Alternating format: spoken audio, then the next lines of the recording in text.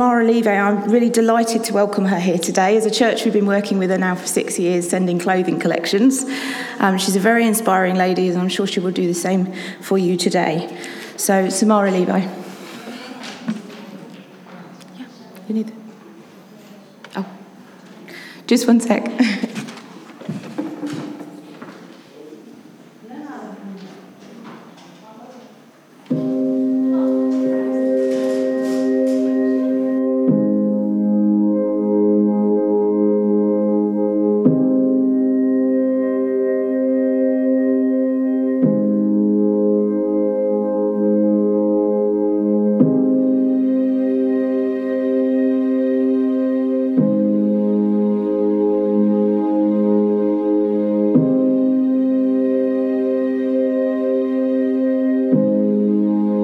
I'm here in Damascus. This is where 5 of our containers from the UK have just been unloaded. I can't imagine living somewhere like this.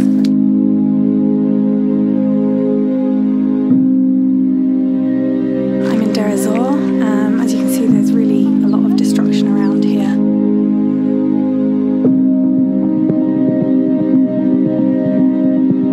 It's all completely destroyed.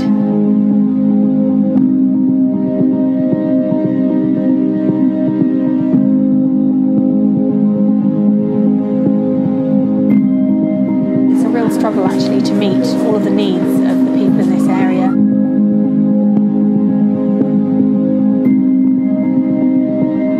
The waiting area was absolutely rammed this morning, really, really full, and actually there are people waiting outside.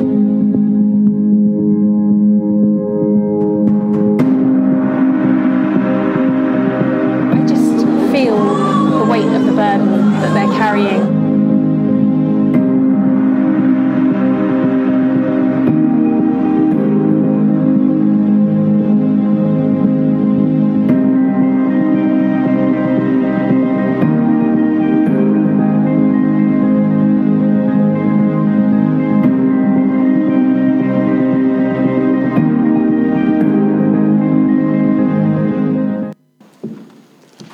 Good afternoon, and thank you so much for inviting me here today. It's a real pleasure and privilege to be able to come and share a little bit with you about our work and our vision. And I just want to thank Melanie and Chris and all of the people here at this church, because I know you've been part of this journey for a number of years now, and it's really a real privilege to know you. You two are very inspiring ladies, so thank you. I just wanted to start actually by just reading a passage from Isaiah, because this for me is really what underpins everything that we are about. It's from Isaiah 61, and it says, "The Spirit of the Lord God is upon me, because the Lord has anointed me to bring good news to the poor. He has sent me to bind up the brokenhearted, to proclaim liberty to the captives, and the opening of the prison to those who are bound, to proclaim the year of the Lord's favour and the day of vengeance for our God, to comfort all who mourn, and to give them a beautiful headdress instead of ashes, the oil of gladness instead of mourning, the garment of praise instead of a faint spirit, that they may be called oaks of righteousness, the planting of the Lord, that he may be glorified. They shall build up the ancient ruins. They shall raise up the former devastations, and they shall repair the ruined cities, the devastations of many generations." I realise today that there are actually a few people here who are from Syria, so I do apologise about having to show you things that you're probably really keen to try and forget. I guess the talks that I do here in the UK really are aimed at trying to help our people here in England understand a little bit more about what you've been through, but what your families have been through, and what they're still going through now, because although fighting in many areas has calmed, there are still really an enormous number of problems there on the ground, as I'm sure you're probably still aware. So really, I think what I wanted to do is just share with you a little bit about how we all started with this, and how it's grown, and some of the things that we've experienced along the way. Maybe this isn't the best environment to share some of the stories of the people that I've met. We'll see how it goes. So this started really properly nearly 6 years ago. I'm a mum of 2 young children, and after having my second child, I became aware of some of the things that were going on in Syria. I'd heard there were problems. I really didn't know an awful lot about it at that time. And it came to the news that there were children in refugee camps who were wearing flip-flops in the snow. And, as a mother of 2 young children, I really wondered how it was possible that in this world, when we have so much, how is it possible that those children should have to live in a tent in the snow without something as basic as shoes? And I started to wonder, what is it like for those women? What is it like for their mothers raising those children in that kind of environment? I mean, it's bad enough having to live in a tent in the snow, but if you cannot even put shoes on your children's feet, then do you dare even to hope for anything? Do you dare to hope that your children might have a future, that they might be able to actually go to school, have an education, train in some kind of profession? Or is that just beyond anything that you actually dare to hope for? I looked around me and I saw a nice house with double glazing, central heating. We have more food than we could possibly eat. And I just thought, well, I'm a Christian and Jesus is very clear with us about how we should live our lives. The teachings of Jesus are very, very clear. John the Baptist taught beforehand that if you have 2 coats, then you've got enough to share one with someone who doesn't have one. I found that quite humbling, actually, because I think here in the UK, probably many of us have 2 coats, maybe even more, maybe even one that goes with each outfit, a red one for this outfit, a brown one for that outfit. And I started to think, well, he says if you've got 2, you've got enough to share. And I felt really humbled because I thought, well, I've got this big pile of clothes here, which I've been saving for my sister's baby. And clearly, those people really need them. But how on earth do you go about getting clothes to a refugee camp in the Middle East? And at that time, I had no idea. I was given a number. I started praying, actually, and saying to God, I'm willing to share. I'm willing to share, and I want to share, but how? I don't know how to go about it. And then a couple of days later, after I'd said to him, would you show me what I need to do? A couple of days later, my mum showed me a blanket that she had been knitting, and she said, this is for the Syrian refugee children. And I said, well, that's great. I need to know where you're sending it because I've got a lot of stuff that I want to share. So anyway, I was given the name and address of a woman, and she said that she and her family were taking these things out to Syrian children. And I wrapped up all these packages. She told me where to send them. And I said, I think as a nation we ought to be able to do more than just a few packages of clothes. What happens, could we fill a lorry or container with aid? And she said, look, you could, but we just couldn't deal with it. It's too complicated. It's too big. There are tax issues, that kind of thing. So I felt rather frustrated, actually, and I started praying again, saying to God, how do I go about doing this? How is it possible for me to get these things from here to those people there who need them? I just felt he answered me very clearly. He said, start collecting. But personally, I'm someone who likes to have all the details planned out. I like to know how it's getting there, who's paying for it, where it's going, that kind of thing.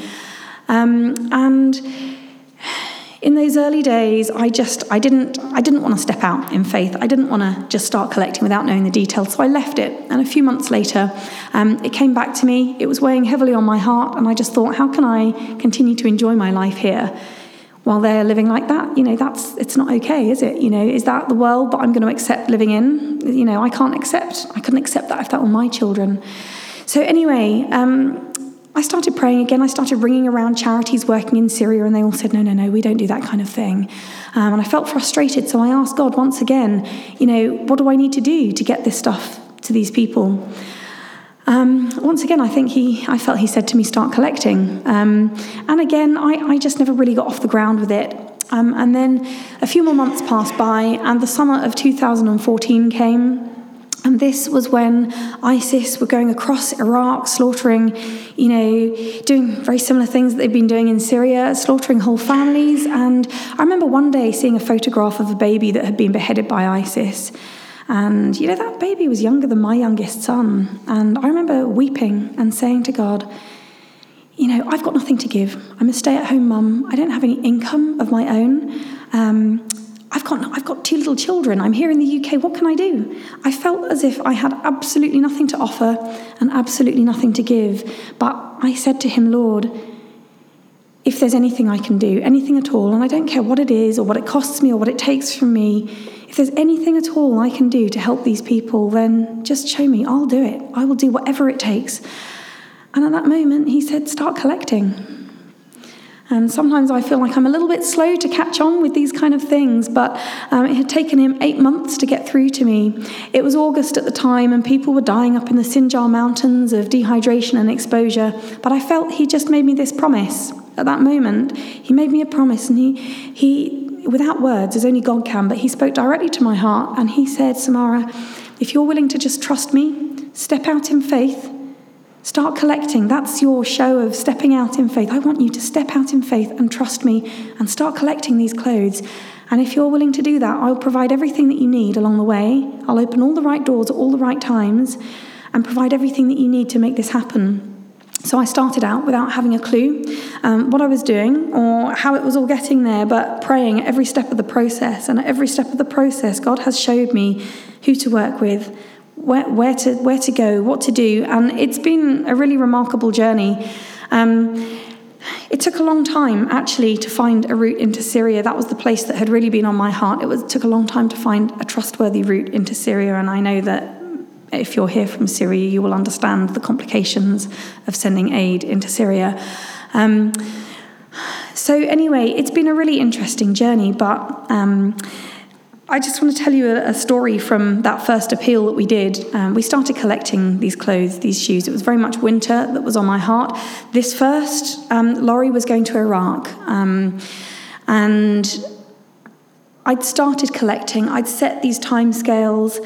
I'd set 6 weeks for collecting all the clothes and shoes and blankets and bedding, and then 2 weeks at the end for sorting it and packing it. I knew the date I wanted to send it, and I knew that I had to raise £6,500 to pay for this lorry to drive it all the way into the Kurdistan region of Iraq, which is where most of the displaced people were. And I'd started collecting. I'd packaged up everything I had, and I'd moved it into this storage unit that we've got. We were donated just for that appeal, actually. It was a real miracle even that we were given that. But I put the boxes over there, and then I had a couple of other bags there. These lorries, by the way, they carry 90 cubic metres of whatever you decide to fill them with. And I realised 4 weeks into my appeal, with just 2 weeks until my deadline, I had somewhere between 1 and 2 cubic metres, and I needed 90, and I had just 2 weeks left to collect the other 88. Clearly, it just was not going to happen. It was impossible. And I just remember feeling utterly mortified. I'd told every single person that I knew, that I'd ever known, that I was in contact with on Facebook, that I knew through church, through everything, through the school. I told everyone that I was doing this. And I felt really mortified to think that I couldn't even fill a lorry that was a third of the size, let alone this full 90 cubic metre lorry. And I just remember standing there and thinking, gosh, this has got to happen. God made me a promise. You know, he doesn't break his promises, but how is this going to happen? And I remember standing there and literally putting my hand on the box and saying, Lord, if you can feed 5,000 people with 2 fish and 5 loaves of bread, then Lord, would you just fill this room? Would you just send a flood of clothes?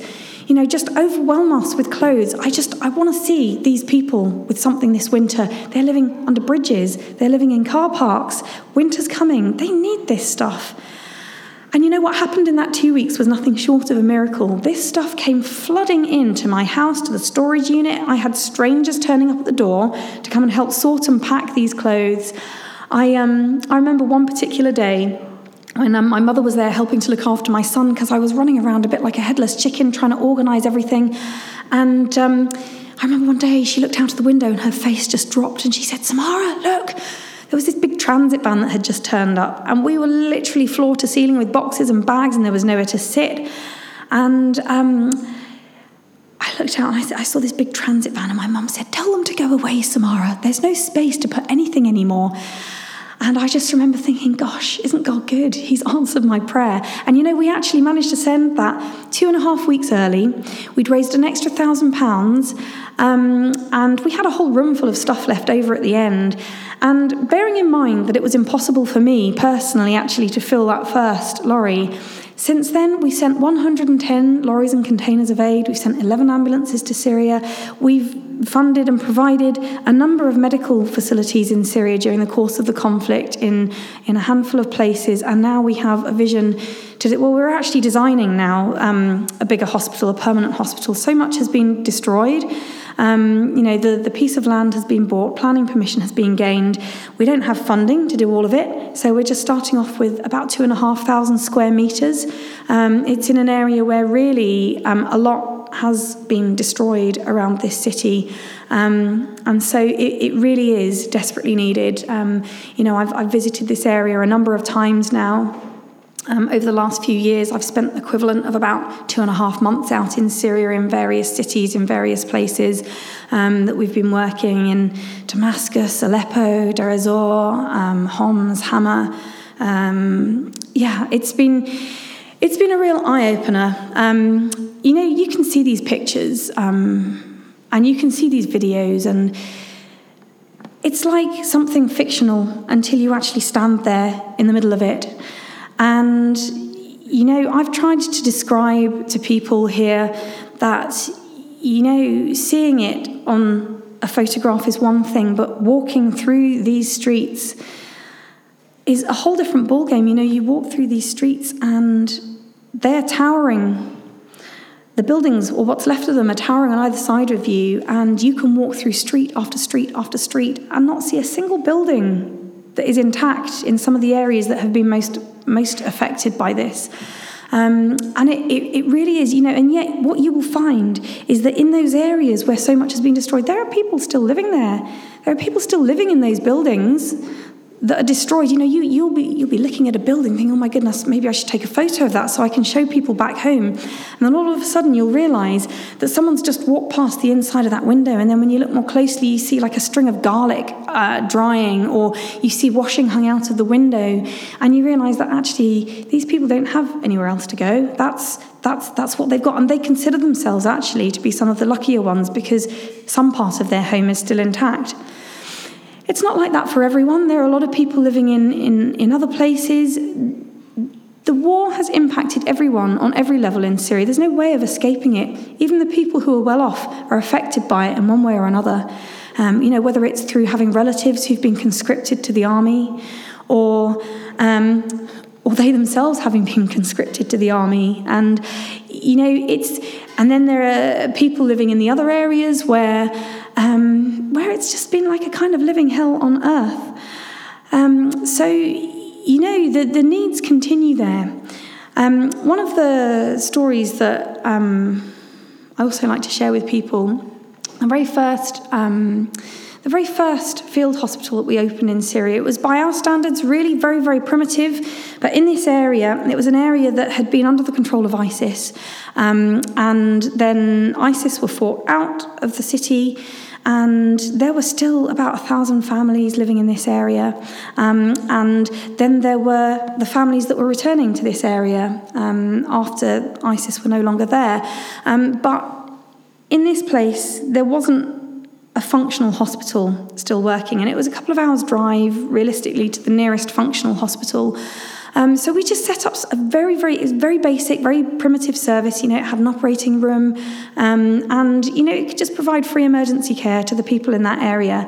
And we were working there for about 8 or 9 months, and towards the end of that time, my husband had planned a holiday for us as a family, and we'd gone away, and I thought, I've been working really quite flat out on this the last couple of years. I should spend a bit of time with my family, give them a little bit of quality time. And I arrived there on holiday with this nice vision of not spending all the time on my phone and not dealing with all of these things. It didn't really work out that way. As soon as I got off the aeroplane and switched on my phone, I had a message from our doctor in Syria saying, look, please, could you just ask our prayers to pray for the team working in this area, because ISIS have started attacking the area again, and they're dealing with a lot of injuries. So this was something fairly big, and obviously, we're talking life and death here. So I started asking our prayer group to pray. The next morning, I was told that some of the entities and businesses working in that area were evacuating their premises. And, another medical facility in the general area had also been evacuated that morning. And I said to our doctor, look, what is the situation? Are the team safe there? Do they need to be evacuated out? And just to explain a little bit more about, of course there's a degree of responsibility no matter what, but particularly in this situation, because it was a difficult area and, it had seen a lot of trouble. It wasn't a place where it was easy to find doctors and nurses with the right skills and experience to staff this service. So they were driven in from a nearby area. It took a couple of hours, but they had to go across a very, dangerous road that was regularly targeted by snipers. They were taken there. They would stay there for a week, and then they would be driven out again, and a new team would be driven in. So, it wasn't therefore so intense. It was quite an intense area to work. So there was a real sense of responsibility for these people. And I was saying, are they okay? Are they safe? Do they need to be moved out? Can they continue there, or are we putting them at risk by leaving them there? And he said, I just don't know. He said it's really difficult because half of the team are actually quite scared and they want to leave, and the other half of the team are adamant that they won't leave because if they do, there's no one left to care for anyone who's injured. And there are families living in this area. So we faced this really difficult decision, and neither of us actually knew what to do because it seemed implausible, really, that ISIS should be able to retake this area. It had, military protecting the area, so it seemed unlikely that they should be able, to go in. Anyway, that morning, as the morning went on, I just felt less and less comfortable, and I felt this bigger and bigger burden on my heart. And I just felt that God was saying, that His Holy Spirit was saying to me, just come away and pray, and just come and pray. And so I left my family, our first day on the holiday, after promising my husband that we would be spending some good quality time together. He knew the situation, and I said to him, I'm really sorry, but, I just need to be alone right now. So he said, okay, bless him. He's put up with a lot over the last few years from me in doing this work. But I went to our little hotel room on my own, and I really didn't know what to do. Only God could know the situation that was coming. There were rumours that ISIS would retake the area, but no one really knew what the situation was. And I just remember having my Bible in my hands and saying to God, none of us can see what's coming. We don't know what the situation is. We don't know whether it's going to be okay, tomorrow or the next day. And we don't know whether ISIS can retake this area. We don't know whether the team are safe there. But Lord, you can see everything. So would you just show us now something that has some kind of meaning for us in this situation, something which has some kind of symbolic meaning for me? Would you just show me something now that will guide us in what we need to do? And I closed my eyes and I took my Bible in my hands, and I wanted to make sure it didn't open at one place or another that maybe had been open before so many times. And I just closed my eyes and ruffled the pages, and then I just opened it randomly.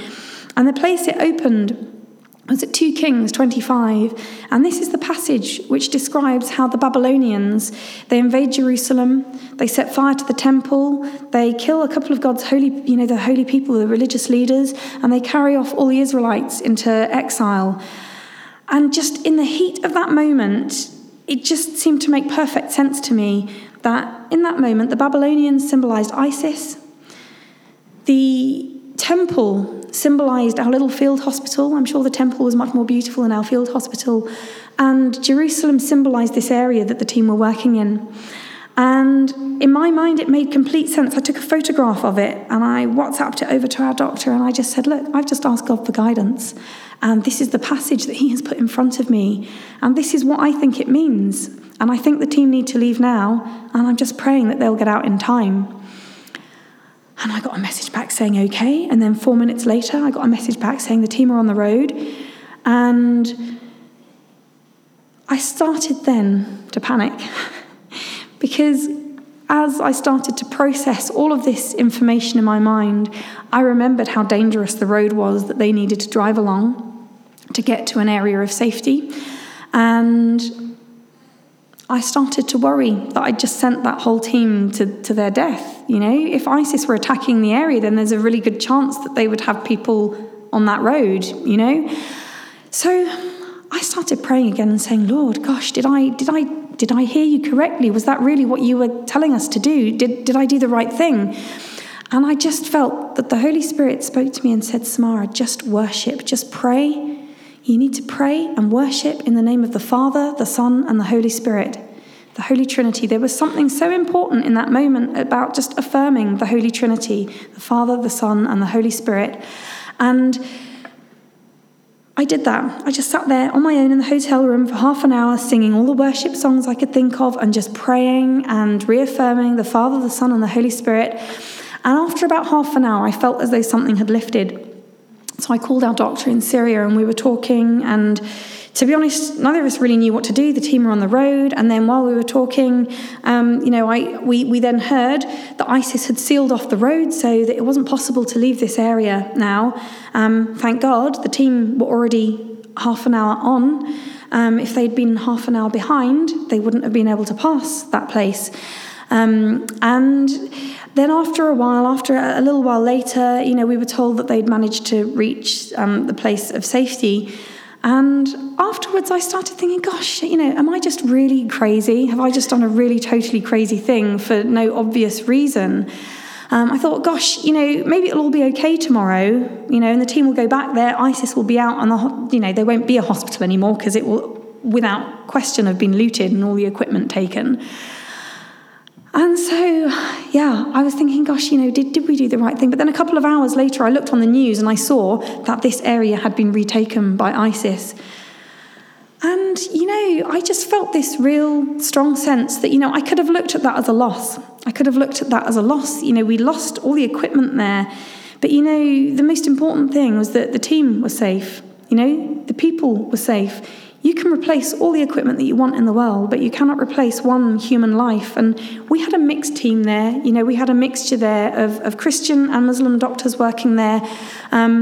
Maybe some of those doctors might have been okay if ISIS had taken that area, but the rest of them would not have been, And I felt this real strong sense that God had been with us and God had led us through this really, really difficult situation. And rather than feeling a sense of loss, I felt a real sense of victory that, God was with us. He was with us. And when the team arrived at the place of safety, all of them were just thanking God because they said, we don't know how we got here. We couldn't put the lights on when we were driving. It was a cloudy night. There were no, there was no light. There was no moonlight. They saw other vehicles that had been attacked on the way, and yet they managed to get there. So over time, and over the course of the last few years, as things have changed in various areas, there are some areas we can work in and there's some areas that we can't. We would love to be able to work everywhere, but we're a small organisation and we can't be everywhere. We don't have the money to be everywhere. And as those of you who are here from Syria will understand, you can't work in every part of Syria. You can work in one part or another, but not both. It's been really interesting, but we've felt lately that God has been calling us to establish projects that have longevity. The medical facilities that we've provided over time have all been very much emergency responses, just trying to be an emergency response to what is going on there and now, the need there and now. But as the video quoted, there are 13. The UN states that there are 13.2 million people in Syria in need of health assistance, because even those hospitals that still exist, they're either private and people can't afford them, or the government hospitals are just really, really on their knees.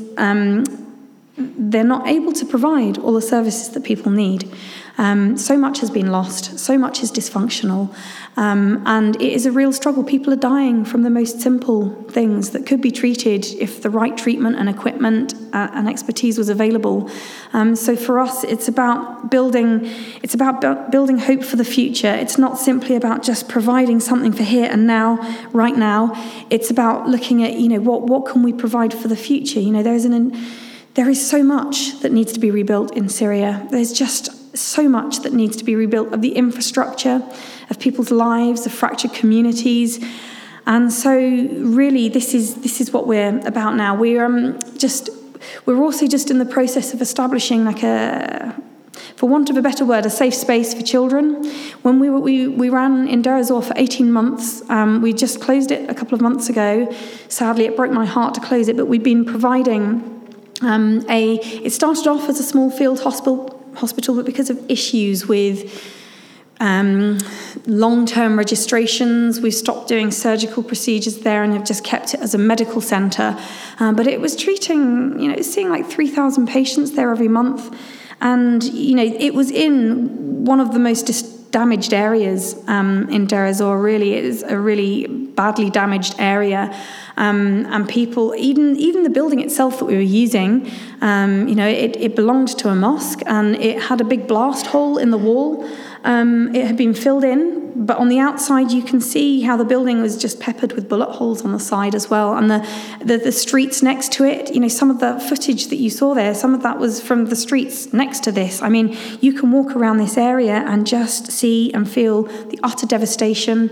One of the things that we noted is that there are a lot of orphans left behind in Syria. They've either lost one parent or both parents. And in many of the communities where a father has been lost, the mother has remarried and the children have been left behind with another relative.